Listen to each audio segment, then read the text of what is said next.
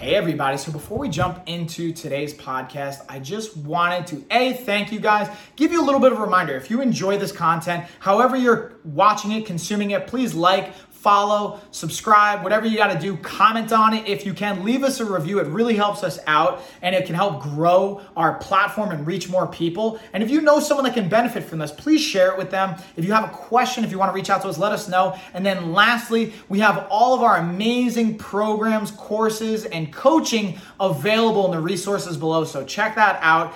Definitely take advantage of it. We have everything from free options all the way up to paid programs and everything in between to fit pretty much anyone's budget. And it's just a matter of how customized it's going to be based on the price point. So there's really something for everybody. Thank you guys. Let's get on into the episode. All right, everybody. What's going on? It's Mike here, Life of a Fighter podcast, episode 34. And today, guys, we got another fun topic, as always.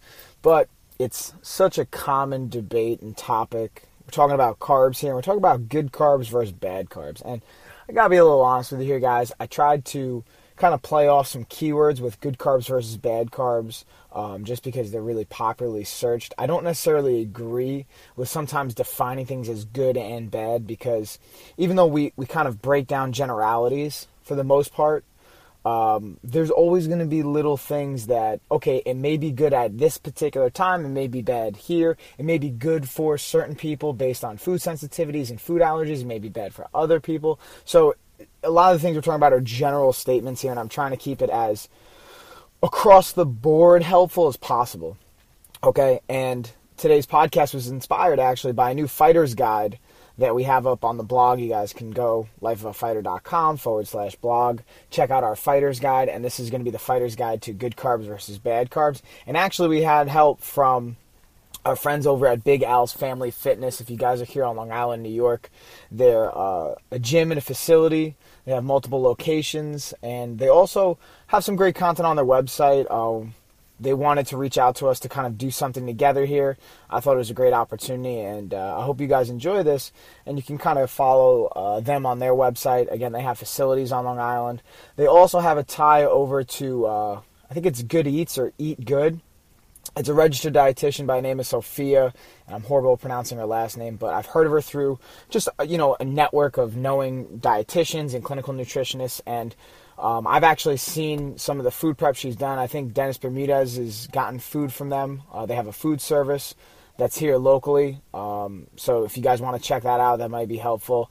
I haven't personally tried it yet, but I know some people that are fans. So just figured I'd pass along the good info. And I, of course, as always, feel free to reach out to us here at Life of a Fighter for your meal planning, training planning, fitness plans. We had the new t-shirts that came out. Those already sold out. Had to get more. We got a lot of fun stuff to talk about. I'll save that maybe for even the next episode. I want to dive right into the meat and potatoes here and get right to it. So, okay, we're looking at good carbs and bad carbs. And first, there's a topic of should we be eating carbs in the first place? And for the sake of this piece of content, we're going to talk about, yes, we should be eating carbs. What ratio, what percentage, the amounts. That's where it gets a little tricky, and again, it's going to depend on the goal. And this is something that you're going to see that I've talked about in the last podcast, was doing more research on eating according to our training. And what that means is, are we looking to increase aerobic activity? Then we're probably going to have a higher fat diet. Are we looking to be more interval-based, more explosive, maybe even more power? Okay, that's where the glycolytic system and our carb system is going to come into play. So that's why we kind of dove into carbs here. Okay, so again, good carbs versus bad carbs. And the idea behind good and bad carbs is going to be the most beneficial for our body and for our goals with the least amount of negative impact. So when we talk about carbs, there's insulin that we have to take into account. So that's a hormone produced by our body to counteract blood sugar levels. So that's another factor we have to take into account. Then we have to look at fiber, which impacts, again, the insulin and blood sugar window or topic and what we're talking about, with the window of how long the blood sugar is going to be in our system, how long it takes to convert, and then how much insulin our body's producing. And then we talk about insulin sensitivity. So there's all these little factors that come into play when we're looking at our foods. And for, again, the most generalized way of saying it is complex carbs are going to be seen as the better good carbs. And the reason being is when we talk about complex carbs, as it sounds in the word, they're more complex from a molecular level. So it's going to take them longer to be digested into the body. And the longer a carbohydrate or a sugar molecule gets broken down into the body, the larger window we have to use that sugar or glycogen or carbohydrate as fuel, because ultimately carbs are going to be broken down. Everything's broken down into sugar, basically, okay? At least when we're talking about carbs. Now we're talking about fats. We have to talk about fatty acids. They can still get converted into sugar, but that's a different process, a different story for a different day. So, for the most part, as we want to take in carbs through our day, they want to match a similar style to our activity. So what I mean by that is if you're working out in the morning, you should have a window of carbohydrates to fuel yourself or to refuel post-workout, or even a combination of both. And again, are we trying to gain weight, gain muscle? Are we doing a combination of gaining weight and muscle? We don't care, we just want overall mass and size. Are we trying to lose fat? Are we trying to lose fat while gaining muscle? Are we a weight-based athlete, meaning are you a wrestler, a fighter, a boxer? Are you a football player, again, where we just want mass, and it doesn't necessarily have to be all pure muscle? We could do a ratio where we have 10 pounds of muscle and 3 pounds of fat, and we're still going to be efficient with our body ratio.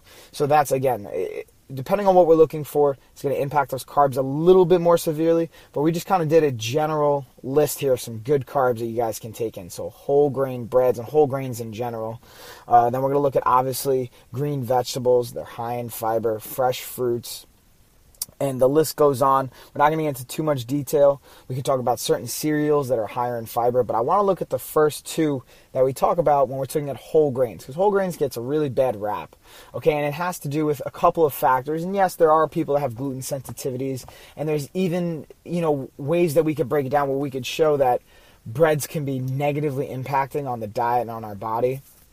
But depending on the athlete and depending on the sport and what we're training for, it may not be a bad option, okay? And there's some good vitamin B that you're going to find.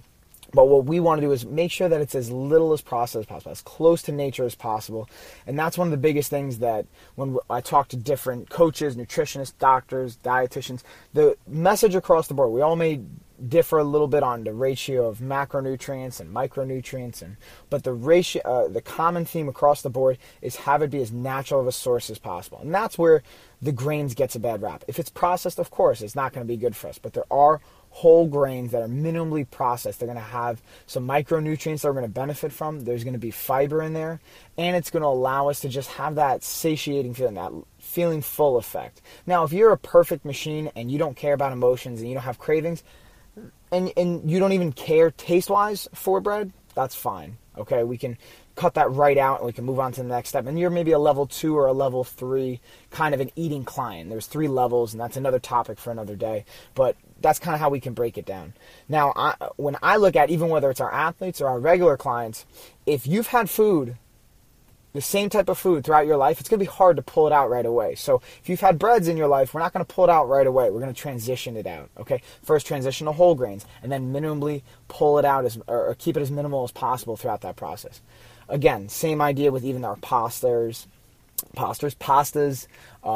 different types of grains, beans, like there's going to be a time and a place for them, okay? And we're going to use them less and less depending on what our goals are, or even more, again, if we're a higher interval training-based athlete, we're going to need a little bit more there, okay? But so that's where the whole grains can kind of comes into play, and they can get a bad rap.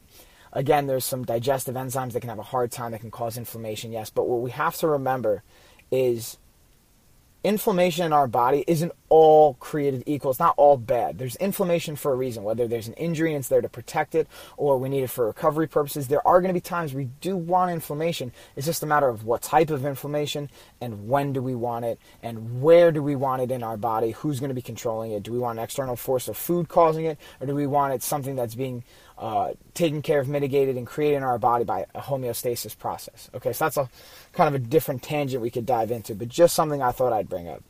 Now, we got a kind of understanding of good carbs. We want slower digesting. They're going to be lower on what we call the glycemic index, which is, again, ranking from a scale of 0 to 100, 0 being amazing, really slow digesting, low impact on insulin and sugar levels, 100 being, all right, that's a can of Coke. It's getting right into our body. We maybe have 10 minutes to burn this off before it's getting either produced into sugar getting stored as fat, or we can hopefully burn it as energy.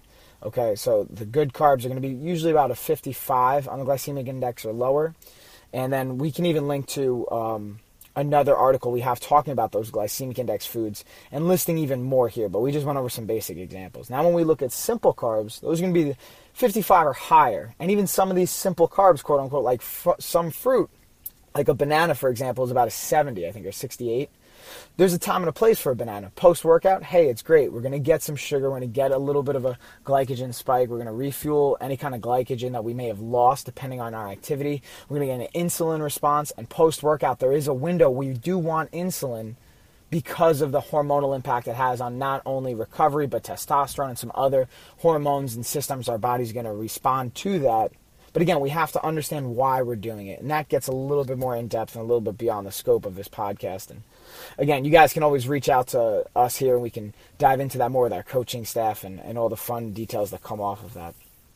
But again, the simple carbs are going to be the quicker digesting ones, the ones that are going to turn to sugar really quickly. And again, the faster something gets turned to sugar, the more likely it's going to be stored as fat if we're not moving. So that's why the goal of our carbs, and especially trying to keep good carbs, the complex carbs, is based around our activity levels. So if we just went for a morning run, then maybe we want to put in some kind of carbohydrate. But for the most part, it's also going to, again, when we talk about depending on training, aerobic activity isn't really a high glycogen demanding activity. It's more of tapping into fat storages. It's an aerobic-based activity, so that's our main energy source. And yes, we're going to use energy, we're going to use sugar and glycogen, but for the most part, if we can do it right, we can feed our body properly, we can actually let it feed off its own fatty acids and almost to that ketogenic state.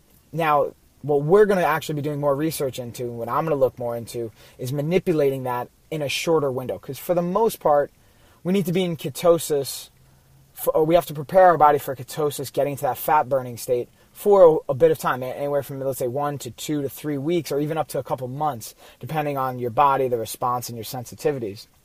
I want to see if we can shorten that window down to, let's say, 3 days, where, okay, we pull carbs out of our diet for 3 days, we're doing aerobic activity, and then we change it up, and then we focus on more, let's say, glycolytic sugar-based activities where it's more explosive. Boom, we feed our body with more sugars, listing from these complex carbs, and even a little bit of simple carbs when we need them.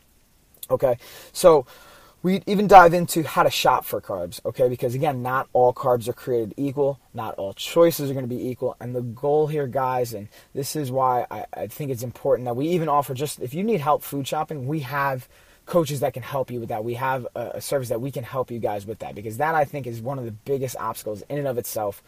Going to get the food, making good choices, and bringing them back, and getting all the bad choices out of your house, out of your apartment, wherever you are. Just get it away. So we kind of go over some shopping tips here for carbs, what to look for in fruits and vegetables, some other sources that you can get. We also talk about nuts here. Nuts are a little bit higher in fat, but they do have carbs in there. So if you are eating nuts for your fat and protein, you do want to still be somewhat reminded, okay, there's still going to be grams of carbs that we have to calculate in.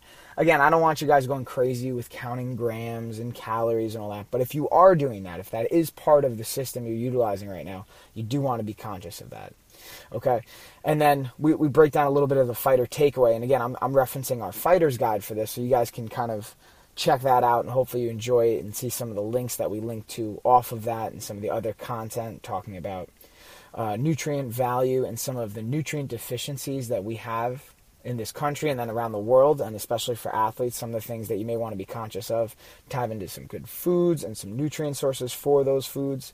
And then we talk about pre-workout meals. We have a great link over there that will talk about some of the things that you can eat before your workout, again, based on activity too. And then obviously what we can do for supplementation as well, and where you want to be based on your goals for not only the food and nutrients, which should be the most high percentage part of your diet, but for supplementation, maybe that little 10% that you want on top of it to give you that little extra edge. We talk about that as well, so you guys can check out the links on that.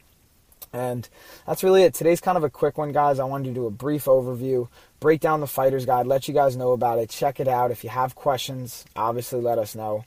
And again, keep in mind that This is more of a blanket kind of review. Again, it gets very specific per individual, again, based on food sensitivities, based on what your prior history is, your activity level, your goals, what kind of an athlete are you, what kind of a fitness client are you, what kind of even if you're in a medical realm and you're working with your doctors, what kind of patient are you. You have to keep all these things in mind, and hopefully whoever you're working with is keeping that in mind. And if you do need help finding someone, again, let us know, guys. That's what we're here to do, trying to spread this information. If you guys like this, please give it a like, give it a share, comment, give us some suggestions, and hopefully we can pick something up for you guys and get the ball rolling on another topic. What we're going to look for, I think, for the next one is me kind of just going on some personal tangents, updating you guys. I had a fight again in August, so that was July and August. I was staying active. We can go over that kind of fun stuff. Still got to get Mike Stout, pro boxer, on the podcast. Still got to get some more guests on the podcast and more fun things coming your way. We're doing more case studies. I got a new certification that I just finished up for the staff for Precision Nutrition Level 1 Exercise Nutrition Cert. So I'm going to be coming up with some fun content for you guys, reviewing what I learned, some things I want you guys to take away from it. And we're just going to keep having more and more fun as the summer comes to a close and as we bring it into the fall and the seasons are going to start to change. We're also going to talk about some seasonally changing foods that you can start to incorporate into your diet as well. So, again, guys, hope you enjoy. I'll check you next week.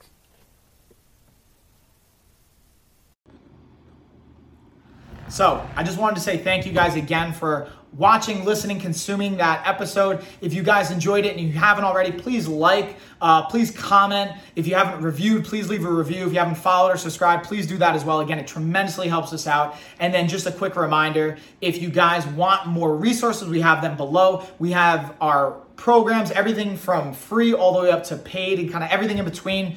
Dial in with the customization, and we have more information on different programs and resources in our newsletter. So if you haven't signed up for that, do so below. It's free. And that is it, y'all. See you on the next one.